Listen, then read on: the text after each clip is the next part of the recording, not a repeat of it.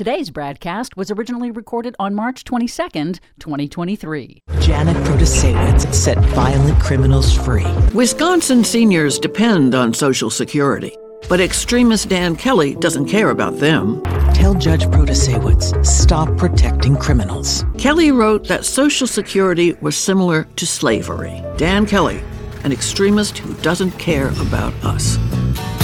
Wow. Getting kind of hot up there in Wisconsin. Is there an election going on or something? Well, I don't know why I came here tonight. Huh. I got the feeling that something ain't right. No, it ain't. I'm so scared in case I fall off my chair. And I'm wondering how I'll get down the stairs. Clowns to the left of me, jokers to the right. Here I am, stuck in the middle with you. Yep.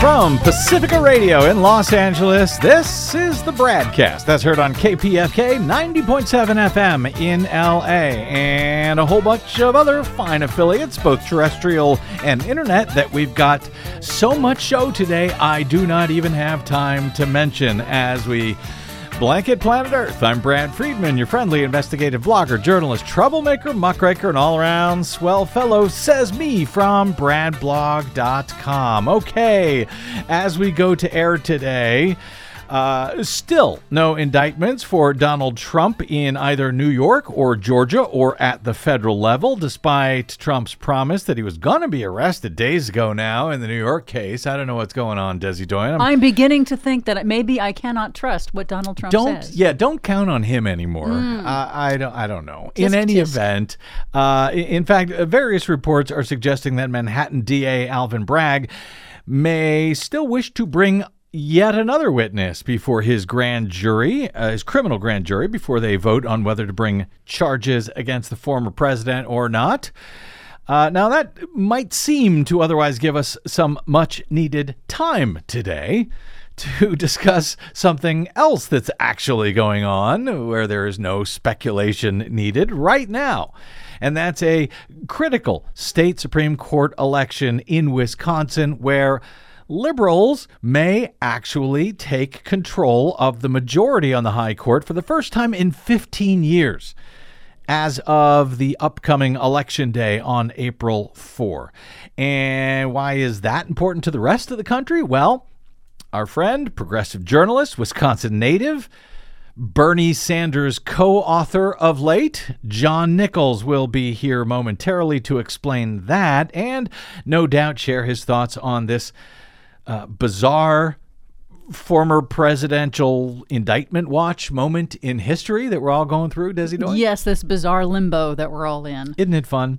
Of course, I describe that as a momentary seeming pause in the news out of the New York case, because though we've got John standing by to join us momentarily to discuss a bunch of stuff, so I want to keep this brief, get as much time as we can with him. There was a pretty huge development literally overnight, not in the New York case, but in the federal criminal probe of Donald Trump by special counsel Jack Smith in the case of the thousands of pages of classified documents, many of them highly classified, that Trump stole from the White House and took with him to Mar-a-Lago upon leaving office. And we also now know that in that case, Lordy, there are tapes. On Tuesday night, ABC News first broke the news that prosecutors in Jack Smith's special counsel's office presented compelling preliminary evidence last week that former President Donald Trump knowingly and deliberately misled his own attorneys about his retention of classified materials after leaving office. That is from a finding from a former top federal judge on Friday in a sealed ruling, according to sources who described its contents to ABC News. U.S. Judge Beryl Howell, whose term as the D.C. District Court's chief judge actually ended on Friday, she wrote that prosecutors, according to these sources, prosecutors in Jack Smith's office had made a, quote, prima facie showing that the former president had committed criminal violations. and that attorney-client privileges invoked by two of his lawyers could therefore be pierced. Attorney-client privilege to prevent lawyers from having to testify against their own clients is pretty sacrosanct in this country, unless conversations by a client with their attorney was in furtherance of committing yet another crime, as does appear to be the case here, according to Howell's ruling last week. That means that two of Trump's attorneys on the stolen documents case, most notably for the moment Evan Corcoran, may no longer be able to invoke the attorney-client privilege because the so-called crime fraud exception to that privilege has now been invoked by the federal judge, requiring Corcoran himself to testify to Jack Smith's grand jury. In her sealed filing, Judge Howell ordered Corcoran, an attorney for Trump, to comply with a grand jury subpoena for testimony on 6 separate lines of inquiry over which he had previously asserted attorney-client privilege. So he had been called to the grand jury before, but said, nope, can't respond, attorney-client privilege. Sources added that Howell also ordered Corcoran to hand over a number of records tied to what Howell described as Trump's alleged, quote, criminal scheme. Those records include handwritten notes, invoices, and, get this, transcriptions of, yes, personal audio recordings. Lordy, there are tapes. Judge Howell agreed with prosecutors that they made a sufficient prima facie showing that Trump did commit crimes in his conversation with his attorney, specifically here with Corcoran, that now pierces the attorney-client privilege to avoid testimony. So much for that. Howell found that prosecutors showed sufficient evidence that Trump, quote, intentionally concealed the existence of additional classified documents from Corcoran, putting him in an unwitting position to deceive the government when Corcoran had told them, you'll recall this document saying, that's it, we have done a thorough search of Mar-a-Lago, there are no more classified documents here, when he handed over about 38 of them to the federal government, only to find later, after the FBI search of the premises, that in fact there were more than 100 other classified documents that were still there. If it turns out that Trump did actually intentionally mislead his attorneys like Corcoran, it may actually turn out to be to Corcoran's benefit if he recorded those conversations as his own self-protection. There you we'll go. see. Yeah, we will see. It's unclear right now which evidence that Howell actually reviewed under seal from both the DOJ and Trump's attorneys that helped her arrive at her decision. All of this is under seal because it regards grand jury testimony that is ongoing. But that's interesting enough. Here's where it really got nuts on Tuesday night, as Florida attorney and Daily Kos writer, occasional BradCast guest Keith Barber first tipped me off following yesterday's show, as he explained at Daily Kos, quote, Trump then filed an appeal to Judge Howell's order compelling Corcoran to testify from last week. He filed an appeal with the D.C. Court of Appeal, and on Tuesday night, the D.C. Circuit intervened, technically staying Howell's order for the moment. However, they set a briefing schedule, as he described it, like I have never seen, requiring Team Trump to respond by midnight on Tuesday night. That was just hours after the appeals panel ruling, saying, okay, we'll put the whole thing on hold, but if you want to appeal, we need your documents by tonight, hours from now, by midnight. At the same time, they ordered the Department of Justice to respond by 6 a.m. the next morning, Wednesday morning.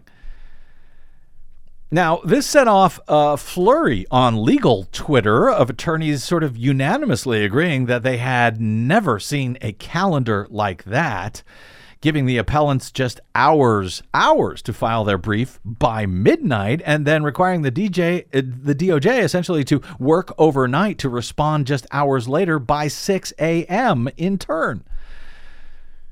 So what is the evidence here that this 3-judge appeals court panel must have seen that set off a fuse like that. Keith Barber writes, quote, "My impression of this is they intend to deny Trump's appeal, but are providing an appearance of due process."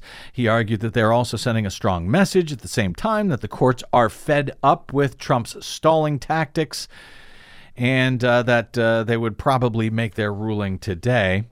Former prosecutor David Doak tweeted in response to this story, quote, "3 possibilities for this extreme timeline. 1, the court is fed up with Trump's delay tactics," adding that he doesn't think that's it. 2, there is an urgent issue of national security at stake.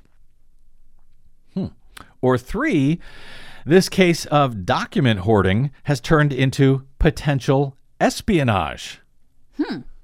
Yikes.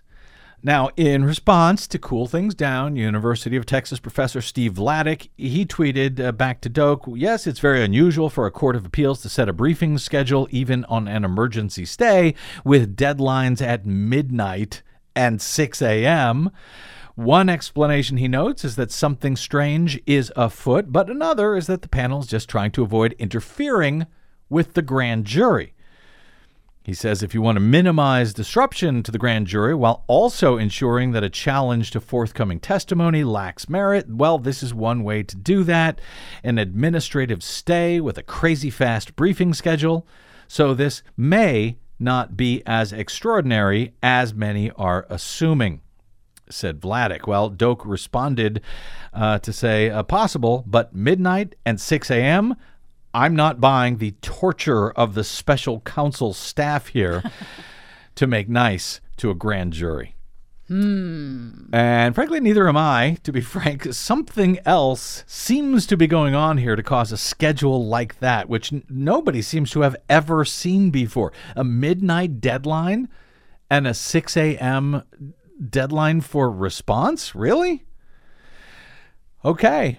Whatever it is, unusual, to say the least. I hope we'll eventually get to find out. Well, we have not yet found out what has caused all of this, but we have found out how this 3-judge appeals court panel has ruled. Here's what we know as of this hour as we go to air. The panel of 3 judges on the U.S. Court of Appeals for the D.C. Circuit issued their order Wednesday afternoon in response to all of this, directing the parties, quote, to comply with the district court's order from last week to produce documents and ending an emergency hold, if brief, on Judge Howell's ruling last week, when Corcoran was ordered to give the Justice Department notes, transcripts of recordings, and invoices in his possession. Now, again, we don't know what caused this insane schedule. And in fact, the appeal of the decision will continue, according to Washington Post, just before air, with briefs due in May. But without a hold on Howell's order, prosecutors can now review the evidence while Trump's legal team argues against its use. So they're letting them look at this evidence. It's that important, it's that critical, that they're allowing them to go ahead and work with it even while this appeal moves forward. And if I understand the reporting correctly here from various sources, as I say just before airtime, Corcoran will be forced to testify to the grand jury. But, of course, if he wishes, he can still invoke his Fifth Amendment privilege, if not the attorney-client privilege, in order to avoid incriminating himself, but not the attorney-client privilege to avoid either testimony or avoid turning over the evidence in question to prosecutors, since the crime-fraud exception has now been invoked.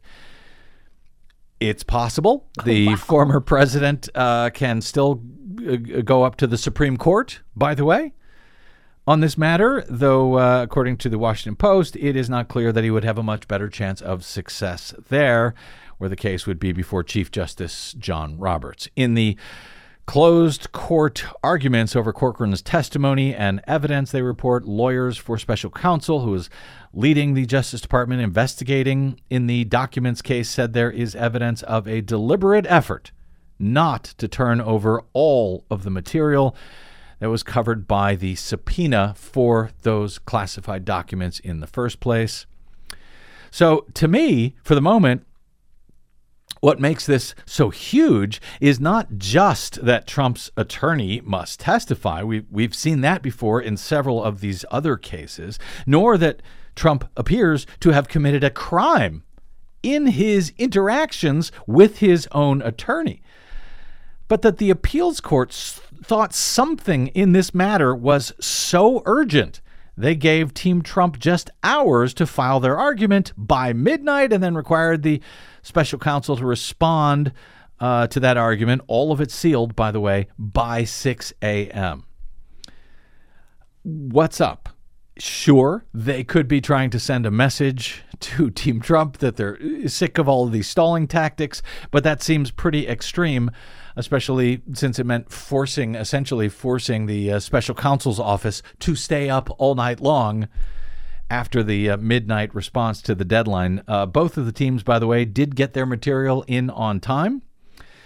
But boy, something else extraordinary does at least seem to be going on in that Mar-a-Lago documents case. Wow, wow, wow. Nonetheless, we will consider this close enough to a long enough pause to cover something else of note today. We will cover it with John Nichols of The Nation magazine. That is straight ahead on the BradCast. I'm Brad Friedman.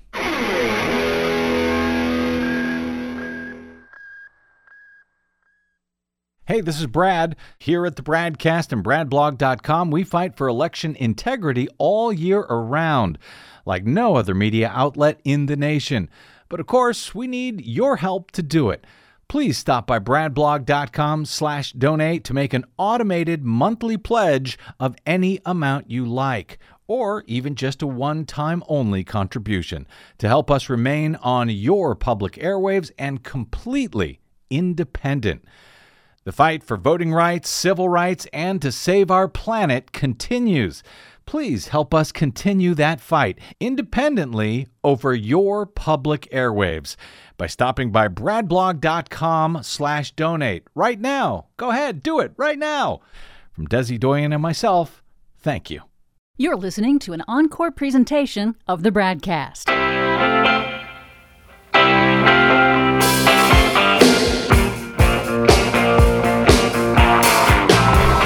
Welcome back. It's the BradCast. Brad Friedman from BradBlog.com. Well, we may have at least somewhat of a pause of sorts in the Trump action today, or at least what can be considered a pause, given the extraordinary number of ongoing court cases and potential indictments seemingly coming to a head against the corrupt former president. I want to make sure that we get a few minutes in here to discuss what is arguably one of the most important elections in the nation. Even though coming up this year in just a few weeks, even though it is for control of just one single state's Supreme Court. Though we will also discuss the woes and legal battles of that disgraced former president with my guest joining me momentarily, but in the great state of Wisconsin on Tuesday night. In the only debate of the closely watched race that will determine ideological control of the Wisconsin Supreme Court at long last, liberal judge Janet Protasewicz hammered her Republican opponent Daniel Kelly as a, quote, true threat to democracy, unquote, over his ties to a scheme to overturn the 2020 election in the critical Badger State. Judge Protasewicz declared Kelly to be, quote, one of the most extreme partisan characters in the history of the state during their only face-off in advance of the critical April 4 election that will result in either liberals for the first time in 15 years or so-called conservatives winning 4-3 control at the state's high court following the retirement of one of the court's conservative justices.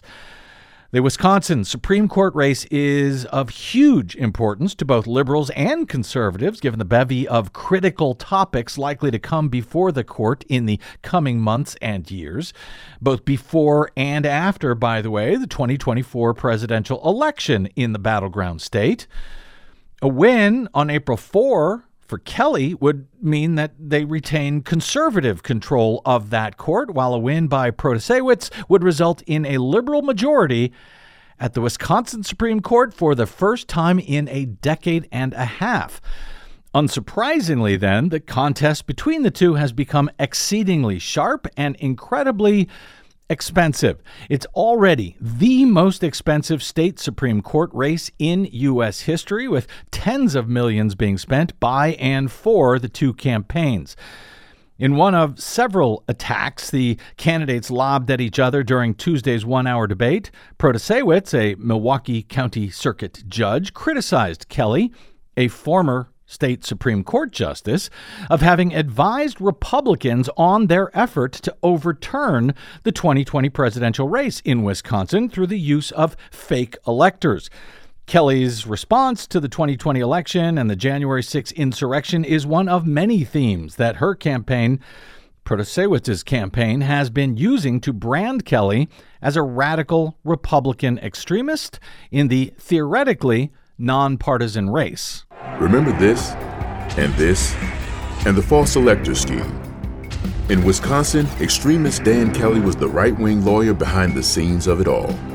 The bipartisan January 6 Commission revealed Kelly advised Trump operatives as special counsel to overturn the will of the people and overthrow the election results.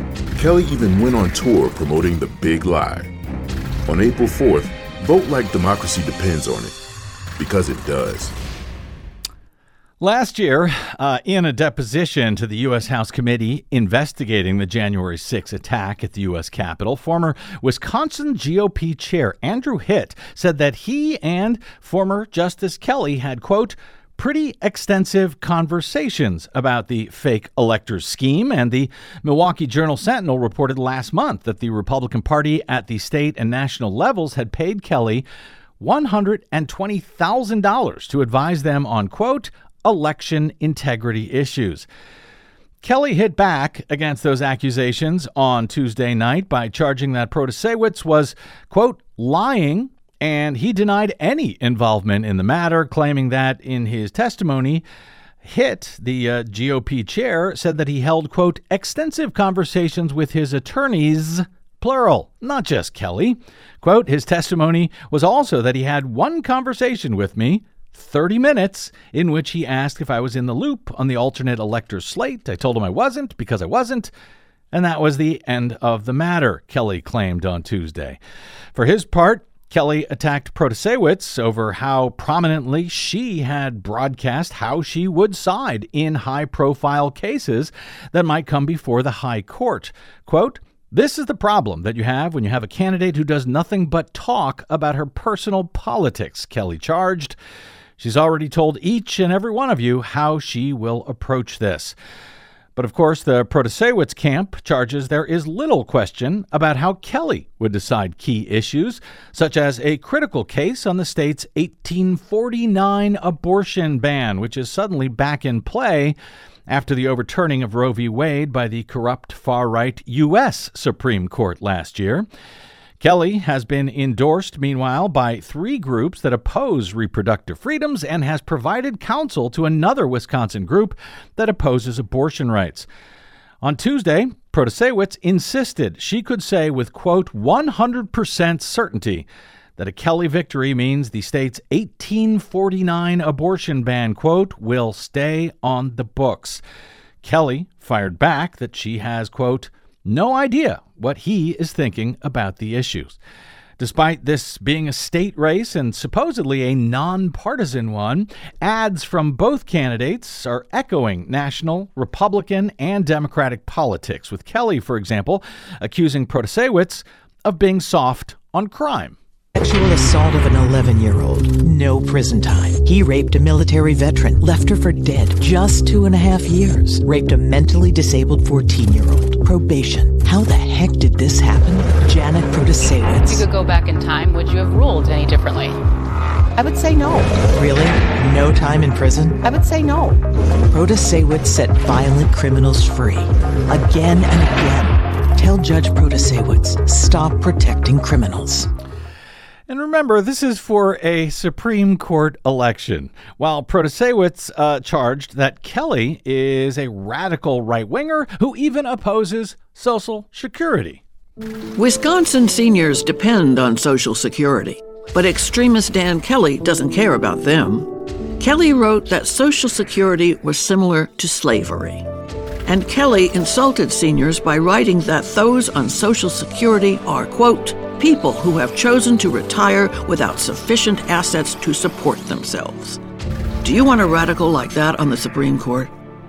Dan Kelly, an extremist who doesn't care about us. Brutal. And frankly, that's just the tip of the iceberg in this critical contest, with early and absentee voting now officially underway in the Badger State as of Tuesday, and Election Day for control of the state's high court coming right up on April 4. Joining us now to discuss that key election and the ongoing unprecedented Sturm und Drang surrounding criminal accountability for our former president is our old friend, progressive champion, and Wisconsin favorite son, John Nichols, longtime national affairs correspondent for The Nation and associate editor of Madison, Wisconsin's Capital Times. He's also the author and co-author of too many books on progressive politics to mention here, but his latest, written with some guy named Bernie Sanders, is titled It's Okay to Be Angry About Capitalism. Well, congrats on the new book, Mr. Nichols. I'm glad Bernie is finally hanging on to your coattails, and welcome back to the BradCast, amigo. Well, I think the coattails might be reversed, but yeah, well. Bottom line is it has been very fun to write with the senator, and we were out. We did a great event in San Jose with about 1,200 folks recently, and then in Tucson with a roughly similar crowd. So there seems to be some interest in this topic. I guess there is. We will. I'll try to get in a question or two about this as time allows momentarily. We got a lot to talk about right now, obviously in your home state, where it seems like the state Supreme Court elections have somehow or another been national news for years. We'll talk about that momentarily, but we're now officially, of course, on indictment watch. We may be for several months at this point, with one indictment after another likely to come. I need to get your thoughts on at least the first case that appears to be coming down. We'll see if it actually does. That's the New York State criminal indictment of Trump related to his $130,000 hush money payoff to porn star Stormy Daniels before the 2016 presidential election. I've heard complaints from some on the left that the case is somehow not big enough or important enough to bring, or at least to bring as the first criminal indictment of a U.S. president in history. I strongly disagree with that argument, but I would love to hear your thoughts on it, John. Well, look, I think if somebody's committed a crime, or maybe many crimes, you don't knock one off the list just because there might be a bigger one, right? I mean, at the end of the day, these charges against the former president are multifold. There's a lot of them, and they're for a lot of different issues. And we'll see them come forward. You know, I mean, it's I think unreasonable to suggest that you start dropping certain charges or don't worry about these charges because something bigger is coming. The fact of the matter is we don't know what's going to come, right? We don't know where grand juries are going to come together and where they're not, where the Department of Justice is going to decide to prosecute or is not on particular issues, all these different regional and local venues around the country. So at the end of the day, I think that, you know, prosecutors have a basic responsibility. They gather their evidence, they go to a grand jury, or they go into their own processes for deciding whether to charge. And if they're there, they do it, and they do it on their schedule, not on the schedule of the accused individual. And so I think that criticism is a little off. By the same token, I will tell you that what we've got here is we're now 4 or 5 days, maybe 6 days into watching for a arrest that Donald Trump said was going to come, that hasn't come yet, and that may not even come in the form that he suggested, or and I think this is a problematic situation because there is a point where I think people get a indictment fatigue, if you will, And I think that our media situation now, where you see a lot of our particularly the cable channels, it's just sort of 24/7 reflecting on, well, maybe something will happen tomorrow, or maybe something will happen, something like that. And I would suggest that this is one of those places where it might be a good idea to kind of hand it off to the legal reporters, like the people who actually cover the courts. You mean not to the speculation reporters who are... That's what I'm saying. Yeah, just guessing. I mean, listen, John, the notion that this is not a big enough deal to bring against a president, I mean, arguably, this payoff helped him win a presidential election back in 2016. And, we've sort of been connecting the dots all week between this week's 20th anniversary of George W. Bush's invasion of Iraq and the need for accountability for Donald Trump. I don't think you get Donald Trump without a George W. Bush personally, and especially a George W. Bush against whom there was never accountability brought. Right. So to me, I don't know if you agree, but to me, it feels like accountability in this case for Donald Trump is important in a much broader scheme beyond just the delight of seeing Trump finally face some music for his crimes. Oh yeah, I mean, look, I'm in the camp, obviously, because I wrote a book about it, and I've written a lot about this over the years. I'm in the camp that thinks the critical error was not to impeach Trump the first time, right? And Trump or Bush? Well, I'm sorry, Trump in this case, okay, of his two. But yes, I'd go back to Bush. And look, you want to dig back further, I think they should have seen through the impeachment of Richard Nixon. Because as a historian of impeachment, I will tell you this, that when Nixon was allowed to shut down the process and fly off to California, he protected his ability to sort of renew his reputation, right? And I think this is a big deal. I think that we allow our political leaders to get off the hook. And we get all excited about, prosecuting somebody who might have been associated with them, or somebody who wasn't even associated with them, but was associated with the trouble they caused. And that's relevant. If you committed a crime, you committed a crime.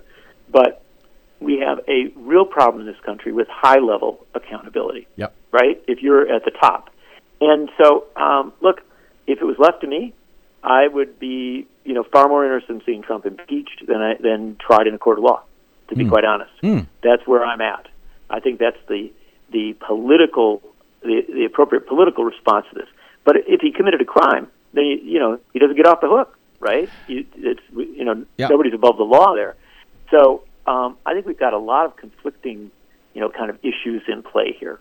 And yeah, go ahead. Well, I was going to say, listen, I think, if it's a crime, you hold them accountable. And the fact that presidents seem to be above the law, you can draw a straight line from Nixon to Reagan to W to Trump, as far as I see it, and you've even got Roger Stone, who was there the whole time for the ride, right? For all of them. So in the meantime, I don't want to dwell on this. I want to get to Wisconsin, but it does seem, speaking of, conflicting thoughts here, it seems like about half of Republicans, from Fox News to Jim Jordan to Trump himself, complain that this indictment will be nothing more than an attempt by Democrats to hurt him in 2024 in the presidential race. But then you got another group of Republicans, from Marjorie Taylor Greene to, Trump himself, who argue that an indictment of Trump is going to ensure that he wins back the presidency in 2024. So which one is it? Is it going to help or hurt Trump ultimately?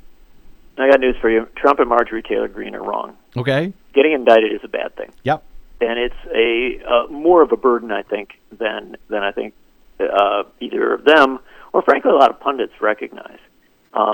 If you are, facing an indictment, or if you are in fact indicted, it's something that your own supporters, not your most fervent and feverish supporters, but the broad group of people that might support you, take into the mix, right? Yeah. And they think, if you're a really committed right-wing Republican and you really want to retake the presidency of the United States, do you choose the candidate who is under indictment and facing a lot of problems, or do you choose somebody who, says a lot of the same stuff but is not? being facing multiple court dates, and so I do think that it is bad for Trump, and all of this is bad for Trump, but that doesn't necessarily deny him the Republican nomination because he does have a very fervent set of backers, and so you end up in a situation where theoretically, I think it's reasonably possible from a political standpoint, that Donald Trump is helped somewhat in getting the Republican nomination in 2024 by all these legal challenges that he faces because of this sort of persecution complex that a lot of our Republican friends have. By the same token, I think he is severely harmed as regards the November race because you have a dwindling of enthusiasm, potentially perhaps also a dwindling of support from right-wing or conservative-leaning independents and even some Republicans. So I think there's we could do a whole show on analyzing how this plays out. The fact of the matter is, if he is indicted, he's got a right to run. He can still run for the office, but boy, he brings all of that into the presidential race at a time when it's very possible the American people would rather be talking about, the economy, education, healthcare, host of issues that actually affect them. I suspect we will have time to discuss that and what it all means as it all moves forward.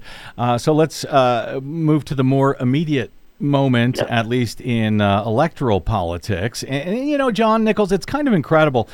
Despite running a national blog and radio show, I realized recently I've been covering Wisconsin Supreme Court elections for well over a decade at this point. I don't know how I'm going to blame you for tricking me into it, but in this race, apparently it's important enough that none other than Barack Obama tweeted out on Tuesday, quote, "Today is the first day of early voting in the Wisconsin Supreme Court election. It's going to be close. Don't wait until April 4. Make a plan to vote. Encourage your family and friends to do the same." And at The Nation this month, you characterized this race between liberal Milwaukee County Circuit Judge Janet Protasewicz and Republican former state Supreme Court Justice Dan Kelly as, quote, "the most important election of the year." Why is that the case as you see it, John? Sure. Well, I'm a Wisconsinite, so I have to think my election's most important. Of course. Yes.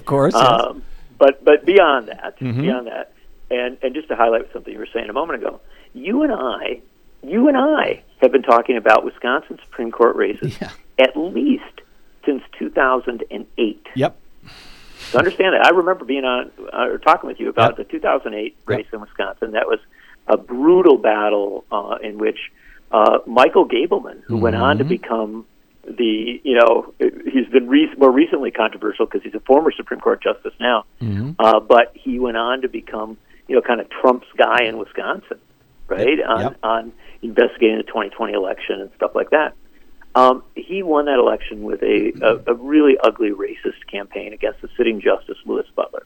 And in many ways, that set in play a pattern that we saw for quite a while. Conservatives won a number of key races for the Wisconsin Supreme Court. They got control of the court when Scott Walker, the former anti-labor governor of Wisconsin, came to power and did a number of things that were, outside the boundaries of, state statutes and laws. The court backed him up, right? Yep. And so this Wisconsin Supreme Court did not merely, judge cases one way or the other. It wasn't just a conservative court. This is a court that really advanced a partisan agenda. And that took on national character, obviously, when Walker's anti-labor stuff went national, and it has continued to be a real factor. In fact, this court, to a greater extent, probably than any other in the United States, has been politicized. Yeah. It is a hyper-partisan, Republican-leaning majority on that court. Now, why does that matter? Well, in Wisconsin, we are a deeply divided state. We're pretty much a 50-50 state.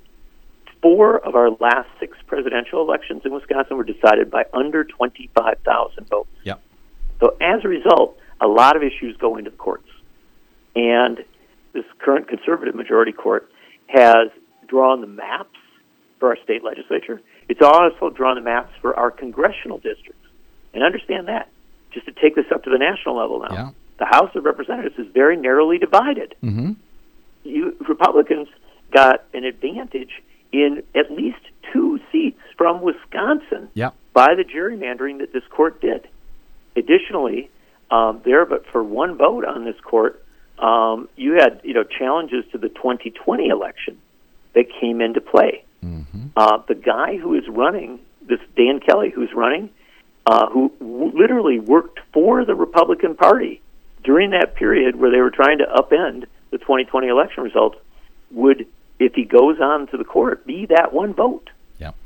Who potentially in 2024 could, if it was a very close election, again, we have these patterns of very close elections, be a very dangerous player as regards not just Wisconsin politics, but national politics. So when we put all this together, it makes this, for a variety of reasons, an incredibly important case, and then throw on 2 other quick, and I'll do it very quickly, 2 other very important things. One, Wisconsin has an 1849 abortion law that Republicans want to reanimate. This court could do that and really criminalize abortion and reproductive rights at a way that would, cause people's jaws to drop in Kansas. And then also, Wisconsin has the legacy of those anti-labor laws that Walker put in, which frequently come to the courts. And so, bottom line is, if you end up with a 4-3 liberal majority on this court that actually looks at cases from a fair and reasonable way, you've got a chance to undo gerrymandering, to make sure that voting rights are protected and elections are fair, to protect a woman's right to choose, and perhaps to protect the rights of working people to collectively bargain. Oh, that's all. That's a pretty big package. Small stakes, yeah, right. I've long warned, John, that Wisconsin has sort of been the petri dish for American undemocracy. I've warned that, at both the state legislative level there. We've seen what happened in the state legislature sort of spread to other states. Also, at your Supreme Court, we've sort of seen that spread to the U.S. Supreme Court. It's just one of the reasons I've always been, paying attention for so many years to what's going on in Wisconsin. John, tell me, why is Dan Kelly, why is he a former Supreme Court justice, and why is he now running once again for that position? Well, you get to be former when people decide they don't want you there. And so Dan Kelly he's an interesting guy. He's not from Wisconsin. He moved to Wisconsin after he finished at Regent Law School. And he has been, for all of his career, a conservative legal activist, representing a conservative foundation, representing conservative clients. And he's a pretty good lawyer. Give him his due. He's won some cases that are of consequence along the way. He actually defended the gerrymandering back in 2011, very, very close to Scott Walker. And Scott Walker appointed him to the Supreme Court right around the time Scott Walker was losing his presidential bid. And so Kelly served on the court, but then he came to a point where he had to run for a full 10-year term. He did that in 2020, and he did it with all the advantages of incumbency. And the voters of Wisconsin voted him out by over 150,000 votes, roughly a 10-point margin. So he got beat real bad the last time he ran. Just 2 years ago, and yet they decided to put him back up. The Protasiewicz campaign has repeatedly described him as radical and extremist, and now I realize politics ain't beanbag, and Wisconsin politics in particular ain't beanbag. But is her characterization of this now former state Supreme Court justice, is it accurate and or fair as you see it?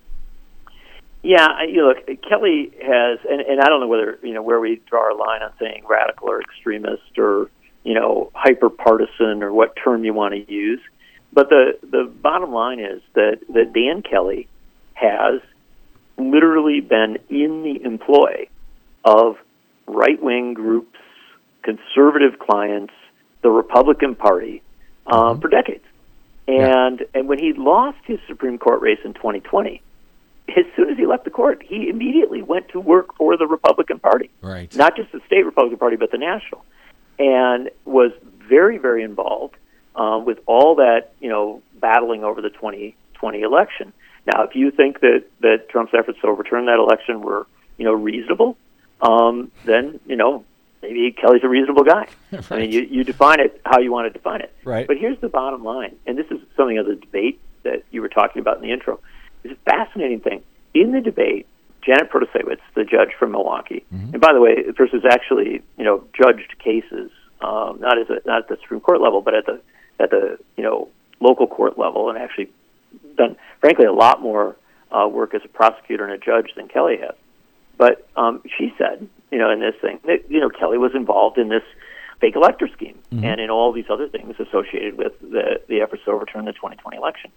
And Kelly came back and said, "Oh, you're a liar," right? And then he said, I only spent a half hour talking. I know. To people Is that a defense? Right. That's what I read. That's why I wanted to read that, because it's like, I will only talk to the guy for 30 minutes. That's all. The head of the Republican Party. One of the things that Kelly has attacked Protasiewicz on is that, she talks about her politics all the time. He sort of pretends that he doesn't want to talk about cases that may come before him if he's on the court.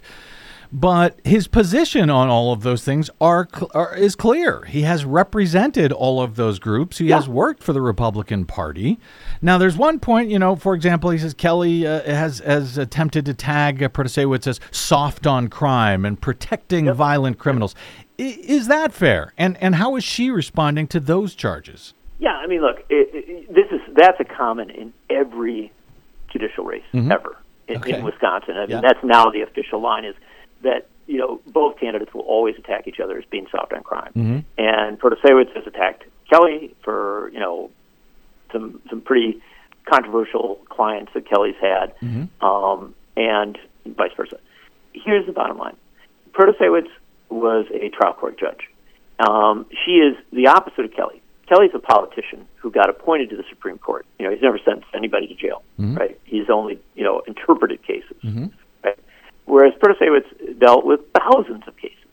Now, in those thousands of cases, which we understand that the conservative analysts and Republicans have pulled all those cases, and they looked through them all. Did they find a few where she had a sentence that appears to have been light, right? It looks to have been a light sentence. Yes, they did, and they're highlighting those. But they've got 2 or 3 of them, right? And what Protasiewicz says is, every case is complicated, right? There are all sorts of mitigating factors, and if you want to dig into a particular case, you're going to find things that may argue for a lesser sentence or may not. Now, I'm not going to tell you that Protasiewicz in thousands of cases got everyone right, and I think even she, although she defends how she handled it, even she would say there's always complexity here. But I think that the notion that she was a quote-unquote soft-on-crime judge, which is certainly the big push that the Republicans are making, that was not her reputation in Milwaukee. Her reputation was as a pretty mainstream, pretty responsible judge. Wow. And so I think it's the standard kind of mirror that you do when you're trying to create an image, portray some sort of theory. But the one final thing I'll say about it that's interesting is that I think that a lot of the advertising that's attacking Protasiewicz, not in the debate, but in the actual advertising, I've been struck by the fact that the Republicans and the conservatives seem to increasingly be using their own language, like they're referring to Protasiewicz as a woke judge. Right? But the problem with that is that we have polling recently that says the term woke is not a particularly unpopular term. Right. And we also know that, I think for most people that's just not, that's not a construct that they get. And so I think that the Kelly folks and Kelly's backers seem to be talking to themselves a lot and trying to generate a lot of energy among themselves, whereas Protasiewicz's campaign, I think, at least in following it so far, seems to have been a much more kind of broad stroke campaign, talking to the whole. And she does seem to be, there's not a lot of polling to go on here, but based on the primary election, it seems to be that she is doing much better with independents. in the bargain. John, I've got just a few minutes here, so I'm going to want to fly through 2 or 3 questions that are completely unfair to ask you to respond to quickly, but I'll ask you to do it anyway. Your state's Supreme Court races are supposed to be nonpartisan, incredibly enough. That certainly hasn't seemed to be the case in the time that I've been covering them. Does it make sense to even describe them as nonpartisan anymore, John?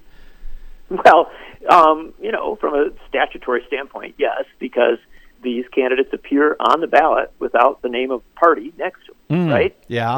They're not running on a ballot line. Uh-huh. The 2 names will be there. And so it fits the basic model of nonpartisan, right, as regards to the look of the ballot. From a reality standpoint, it's pretty absurd, right? Yeah. And this goes back decades now in Wisconsin. Most people will know who they're voting for and why they're voting for them. Yeah. And it's going to be it's going to be a choice based on ideology and to some extent partisanship. Which takes me to another point that you and I may have discussed before, and I can't remember. We may even disagree on this, but I think the idea of electing judges or justices in this case, that makes them beholden, I think, to partisan politics, and they have to appeal to voters rather than to the rule of law. I think that's a terrible idea personally, not good for the rule of law. And, especially if you look at a race like this with all of this money from all sides, it seems like a fact that, whoever wins is going to be either beholden to a bunch of folks that, brung them to the dance, or at least appear to be beholden to them. I think elections for judges is not good for the rule of law. Am I wrong about that? You might be. Well, no. I would say the elections for judges in the way that they're currently done is not good for the rule of law, right? It can't be because of our inability and our failure to reform our campaign finance laws. So, that's something to discuss at great length. But my counter to that, as somebody who is sympathetic with the idea of electing judges, is we have an unelected U.S. Supreme Court. And it hasn't really acquitted itself all that well of late. Correct.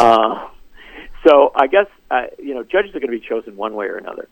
It's historically been the view, especially, we have 37 states that either elect judges or have judicial retention elections.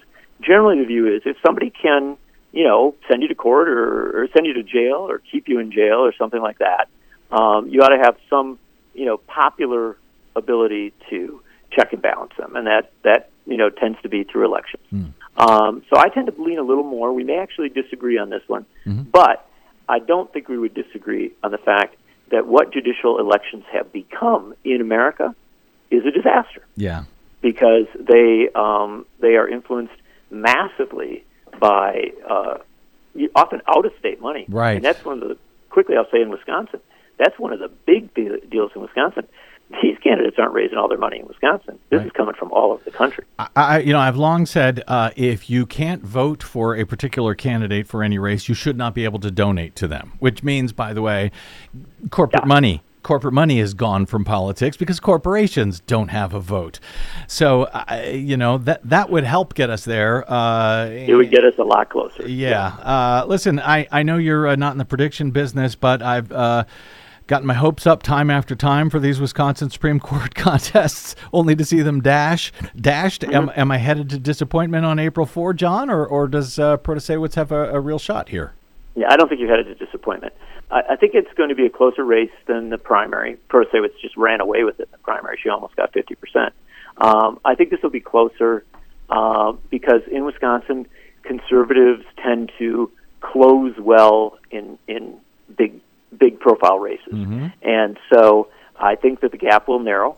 But my sense is that Protasewicz has, at least to this point, we still got roughly 2 weeks to go, at least to this point, she has run a statewide campaign that puts a lot of emphasis in the right places. I know we're talking about all the money, but at the end of the day, there's a question of where candidates go and what they do. She's from Milwaukee, and she has a lot of support in Madison. These are the places where, Democrats, progressives, tend to do well. Yep. She's spent an immense amount of time out in rural northern Wisconsin and western Wisconsin. She's an incredibly hardworking candidate, and this is not to be underestimated in a judicial race. She's energetic, hardworking, going to the places she needs to go, and she has a style, frankly, that is very Wisconsin. Yes. It yes. comes off very well. You, to your immense credit, have learned to pronounce her name. Yes, was not easy. She did put out a great video to help us there. But I will just emphasize that in Wisconsin, people do know how to pronounce that name. Okay. There's a lot of parts of Wisconsin that have a large Polish population, have a lot of ethnic population. And so for a variety of reasons, I do think that she has the advantage in this race, but I would not for a second suggest that you should get casual about it because, as I said, we are a very closely divided state. Before we go, John Nichols, quickly, and also unfair, tell me about your new book with Bernie Sanders titled It's Okay to Be Angry About Capitalism. In 30 seconds or so, why should I read it, John? Well, it makes a fine holiday gift. There you go. No, look, what we set out to do, and we worked a couple of years on this, what we set out to do was to kind of crack contemporary politics, to try and offer a different way of looking at it. So much of our politics is about blaming somebody or blaming some group of people or blaming, just trying to say that the immigrant, the refugee, the labor union member, somebody's the bad player, right? Mm-hmm. What we argue is that this is a warped way to look at our politics. We live in a country an immensely wealthy country, where our power is concentrated among a billionaire class and among corporate entities. And if we want to have a realistic discussion about all of our problems, we've got to stop blaming our neighbor, stop blaming somebody who lives down the street, and start looking at where the real problems are, where the real power is, and that's with our billionaire class and our corporations. And what we suggest is, simple things, like we could tax them a whole lot more. And if we did, we'd be able to have a lot more nice stuff. There's an idea. John Nichols is the author, along with some guy named Bernie Sanders, of It's Okay to Be Angry About Capitalism. Yes, a great holiday gift, even if that holiday is, Easter. You can find John Nichols every day at thenation.com, amongst elsewhere. You can also find him on the Twitters at Nichols Uprising. John, keep your April 5 open for us. We may be calling whether there's good news or bad news on that Wednesday following the April 4 election in Wisconsin. Good luck, brother. Good luck to you. Thanks for a good conversation. Thank you, sir. Okay, we have got to get out. Yes, we're running late. Oh, for a change? Thanks to our producer, Desi Doyen, and all of you for spending a portion of your day or night with us. If you missed any portion of today's program, you can download it anytime for free or just listen again at bradblog.com. Hey, while you're there, please do consider hitting one of those donate buttons to help keep Desi and I on your public airwaves, reporting on these important stories, because someone's gotta.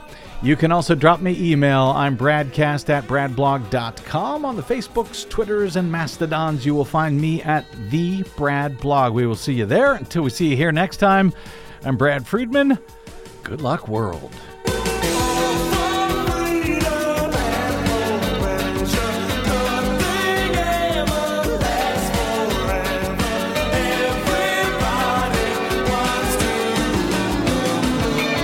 Listening to the BradCast. We are 100% listener supported, thanks to listeners like you who drop by bradblog.com/donate.